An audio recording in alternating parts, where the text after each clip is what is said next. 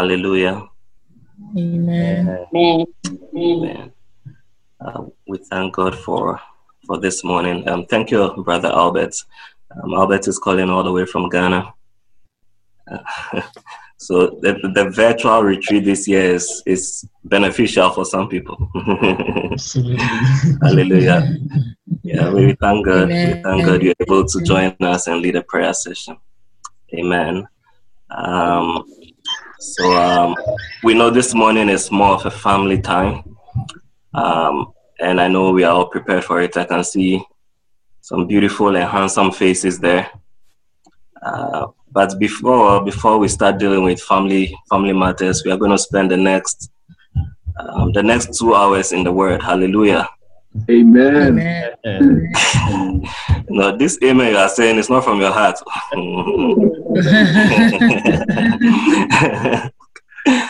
Amen. Amen. We'll just spend the next while.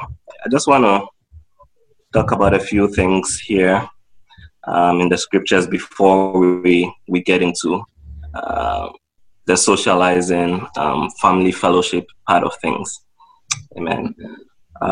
In First Peter chapter 1, we are going to be focusing on the second part, that's from the verse 13 to verse 25. But before I dive into that part, I want to just read a few verses from the first part of the first chapter of First Peter, just to give us some context.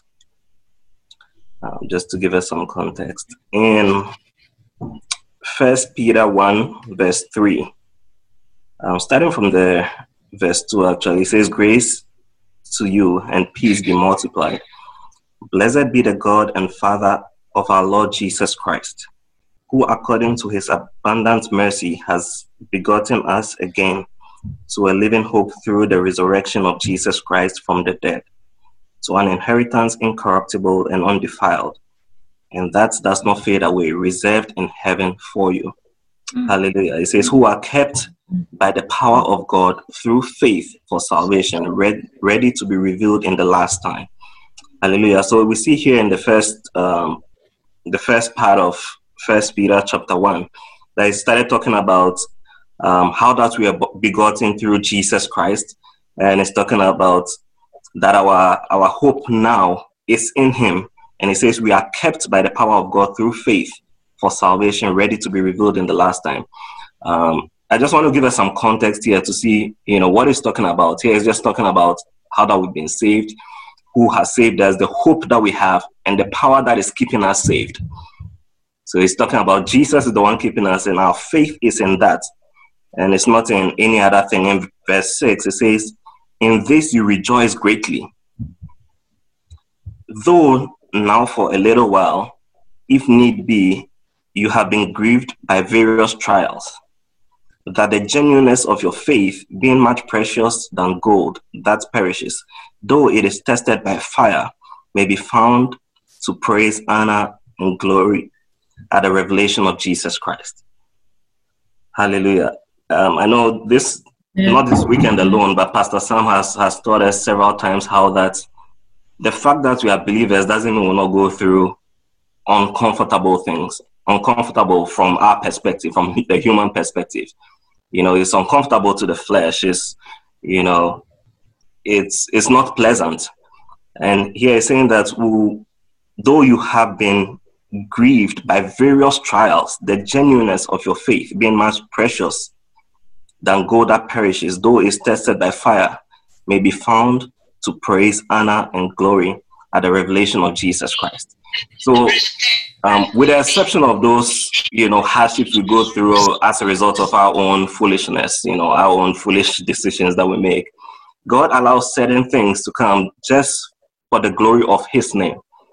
We know about missionaries, a lot of believers who are in, hard areas in the world preaching the gospel. Is it that they don't have faith, and are they going through those trials because they don't trust God, or they don't have faith, or, and did Jesus go through what he went through because he did not have faith, or because he did not pray enough, or he did not fast? Or no, he went through all that the name of God will be glorified. Hallelujah. And And this scripture here, when I read it, it's saying that the genuineness of your faith may be found to praise, honor, and glory at the revelation of Jesus. So all these things we go through, it tests the genuineness of our faith. Some people, or sometimes when people go to preach, they're like, okay, come to Jesus and he'll give you that and that and that and that. So they come 1 year, 2 years, and maybe that sickness is still there, or there's still no money in their bank account. And they're like, is this Jesus really worth it? Is this Jesus really worth it? So they come for things, and they go through small trial, and they are found wanting. So the genuineness of their faith at that point is not genuine, if I should say. It's not genuine because they came with a certain promise, which is not the gospel. So when we go out to preach, yes, in Christ we get all these benefits. There is healing, there is provision, there is security, there is all that. But that is not the primary focus. All that is additional. The Bible says, seek ye first the kingdom of God, and all those things will be added. So yes, they should come, and God can heal them, God can provide for them, he can do all that. But that is not the primary message. The primary message is that their souls will be saved. And the primary message is where they are going to spend eternity. Hallelujah. All the other things will be added. So let's not preach the other benefits as the sole focus of the gospel, because it is not. And that will leave people wanting. And when people go through trials, that is when the genuineness of their faith is tested. Amen. Anyway, this is not my message for this morning. Pastor Sam is influencing me, so whenever I'm preaching, I have 2 messages. So now let me go to my focus.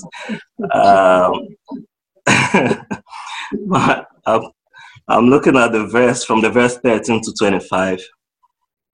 So now we have the context. We know how the chapter started.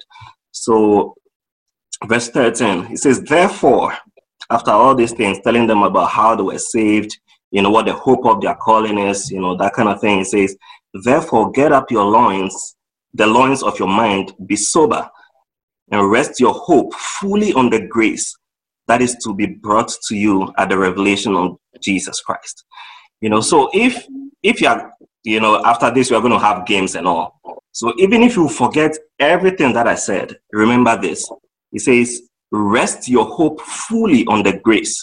Rest your hope fully on the grace. Remember that. I know after the games, you'll forget most of the things that I said, but remember that. Rest your hope fully on the grace. Don't rest your hope in your strength. Don't rest your hope in your works. Fully on the grace. Because it's the grace that has brought you into the Christian fold, and it's the grace that's going to keep you to the end. Rest your hope fully on the grace. It is the grace and nothing else. It's the grace. Amen. The grace. Amen. It says, as obedient children, not conforming yourself to the former lusts, as in your ignorance, but as he who called you is holy, so you also be holy in all your conduct. So as I gave you the context, it's talking about who they are now, what the hope of their calling is, telling them to rest their hope on the grace. Now it's telling them, okay, yeah, this is how you are now. Now live out the life that you now have. Because he who called you, or he who has begotten you, is holy. So that is who you are now. Just live it out. Amen. But as you live it out, don't rest your hope on that life that you are living now. Rest your hope. Let your eyes be on the grace and live out the life. Amen. So it's not about, am I walking holy enough? Or, that kind of thing. But let your hope be on Jesus. Let your hope be on the grace and live out the life that you now have. Amen. Hallelujah. Live out the life that you now have. Because it is written, be holy, for I'm holy. And if you call on the Father, who without partiality judges according to each one's work, conduct yourself throughout the time of your stay here in fear. It's not saying be fearful. It's not saying be fearful, but it's saying what I explained earlier on, and even Pastor Sam explained yesterday that it's not about about the works. So far, everything that I've read is not saying rest your hope on the works that you do, that you'll be saved or anything like that. The hope of the calling is always on Jesus. It's always on the grace. But the things that we do in Christ after we come, based on the giftings he has given us, the calling, whatever he's telling us to do, yes, the Bible is saying, even in 1 Corinthians chapter 3, I believe, it talks about how all that is going to pass through fire to test the genuineness of the works that we did. Not to attain salvation, but after we attain salvation through the grace, the works that we do, all that will pass through fire to see the genuineness of what we did in Christ. Were we doing it because we saw other people doing it? Were we doing it to impress Pastor Sam? Were we doing it just so people know, well, Elder Ben can also do this, or he can also pray, or he can also preach? What was the genuineness of what we did? Verse 18, it says, knowing that you were not redeemed with corruptible things like silver or gold from your aimless conduct received by traditions from your fathers, but with the precious blood of Christ as the lamb without blemish or spot. Hallelujah. It says, knowing that you were not redeemed by corruptible things like silver or gold from your aimless conduct received by traditions from your father, but by the precious blood of the Lamb without blemish and spot. He indeed was foreordained before the foundation of the world, but was manifest in these last times for you. Hallelujah. And we know in Hebrews, the Bible says that at sundry times God spoke to the fathers through the prophets, but now in our days he speaks to us through the revelation of his Son, or through his Son. Hallelujah. He has been manifested to us in 1 Peter here. It says he has been manifested to us in these last times through Jesus, who was foreordained before the foundations of the earth. Hallelujah. And this is what our hope should be on, knowing that we're bought with a precious blood. And, I'm just trying to explain it, break it down, so that we get it. I know we've heard it over and over again, but let's just assume, you are just a normal person, a regular person, as in like this worldly standards, and a very wealthy person adopts you. So now he has adopted you and he owns, let's say, everything. He owns everything. So now you are in his house. Let's say that's the palace. Let's say he's the king. You own everything. So now you have to begin to live your life as that rich person's son, as an adopted son of the king who owns everything. You have to live your life that way. And according to the contract, it's not like, well, if you do one thing wrong, the king is getting rid of you. He's kicking you out of the palace. The king loves you so much, and that is why he begot you. And that is why he brought you part of his family. He loves you so much. So he's saying that, just look at, the grace I had upon you and brought you into the family. Don't look at anything that you did, because you were even doing all the wrong things. You had even defaulted. You had done all the wrong things before I brought you to be a part of my family. I didn't look at all the things that you did, all the negative things. No, I brought you in just because I love you. So enjoy everything I have. Enjoy everything I have. Tell people about my kingdom. Tell people about everything I have, because I want more people to enjoy the riches that I have. That's what the rich man is telling the begotten son. Tell people about me, because I want more people to enjoy what you are enjoying right now. Amen. Live like you are part of the kingdom, but don't keep your focus on that. Let your focus be on the love that I showed you and brought you to be a part of the kingdom. Amen. Amen. Like the prodigal son, he left. He was coming back. He thought the father would be mad at him. He was going to beg. But when the father saw him coming, he organized a big party for him. He didn't count his sins against him. He didn't say, you squandered all the money, so, you have to scrub the bathroom every week as your punishment. He didn't add any condition. He says, we're organizing a party for you. Go and wear the best clothes for him. Hallelujah. And that rich man is Jesus. That rich man is Jesus. Hallelujah. Amen. Hallelujah. Don't look at the works. Live out the new life you have in you. He is holy, and because of that, he has made you holy. So live out that life. It's not by your own strength. No man by his own strength can live holy. It's not by your own strength. And no man by his own strength can be holy. He has made us holy through his spirit in us and through the grace in us. Hallelujah. Amen. In verse 22, it says, since you have purified your souls in obeying the truth through the Spirit, in sincere love of the brethren, love one another fervently with a pure heart. Love one another fervently with a pure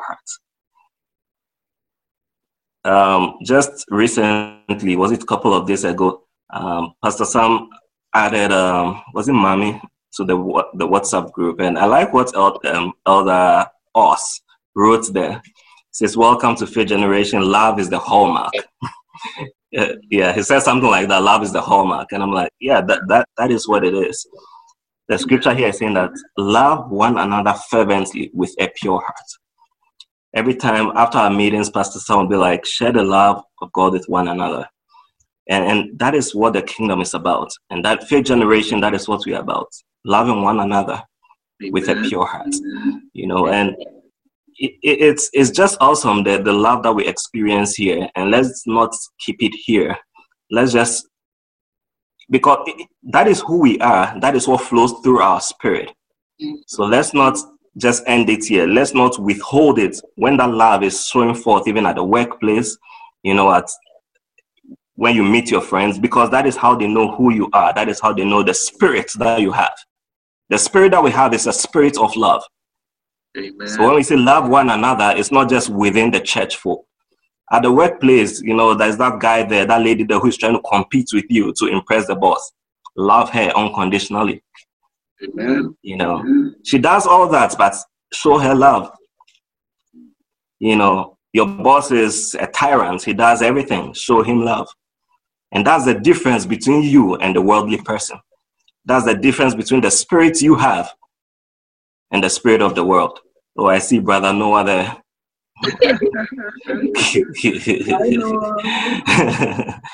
Hi, Noah. Hallelujah. It says, love one another fervently with a pure heart. Motive is also very important. Don't just say, I love you on the line just because Pastor Sam says you should say it. There are so many ways to show love. Pray for the brethren. Sometimes we pray on the line, somebody is going through something. Sometimes, people lose loved ones. People have additions to the family. There are so many ways you can give. You can pray for them. There are so many ways. You can even give them a call just to let them know I'm thinking about you. That is showing love. Amen. Showing love. Hallelujah. Amen. And then again, one thing I like about this First Peter chapter is it keeps talking about incorruptible and incorruptible seed. Always comparing that, what we have now is incorruptible. Nothing in this world can corrupt it. Amen. Letting us know that when we keep our faith on it, it's rest assured. Nothing can move it. Nothing can move it. Amen. Men could fail. The richest man in the world could promise you money and fail you. Yeah. Because he could lose that money. Or something could come up and he will need that money for something else. He could be the richest man in the world. He could fail you. The most revered pastor in the world, I don't know whoever your pastor is, he can fail you because he's a man.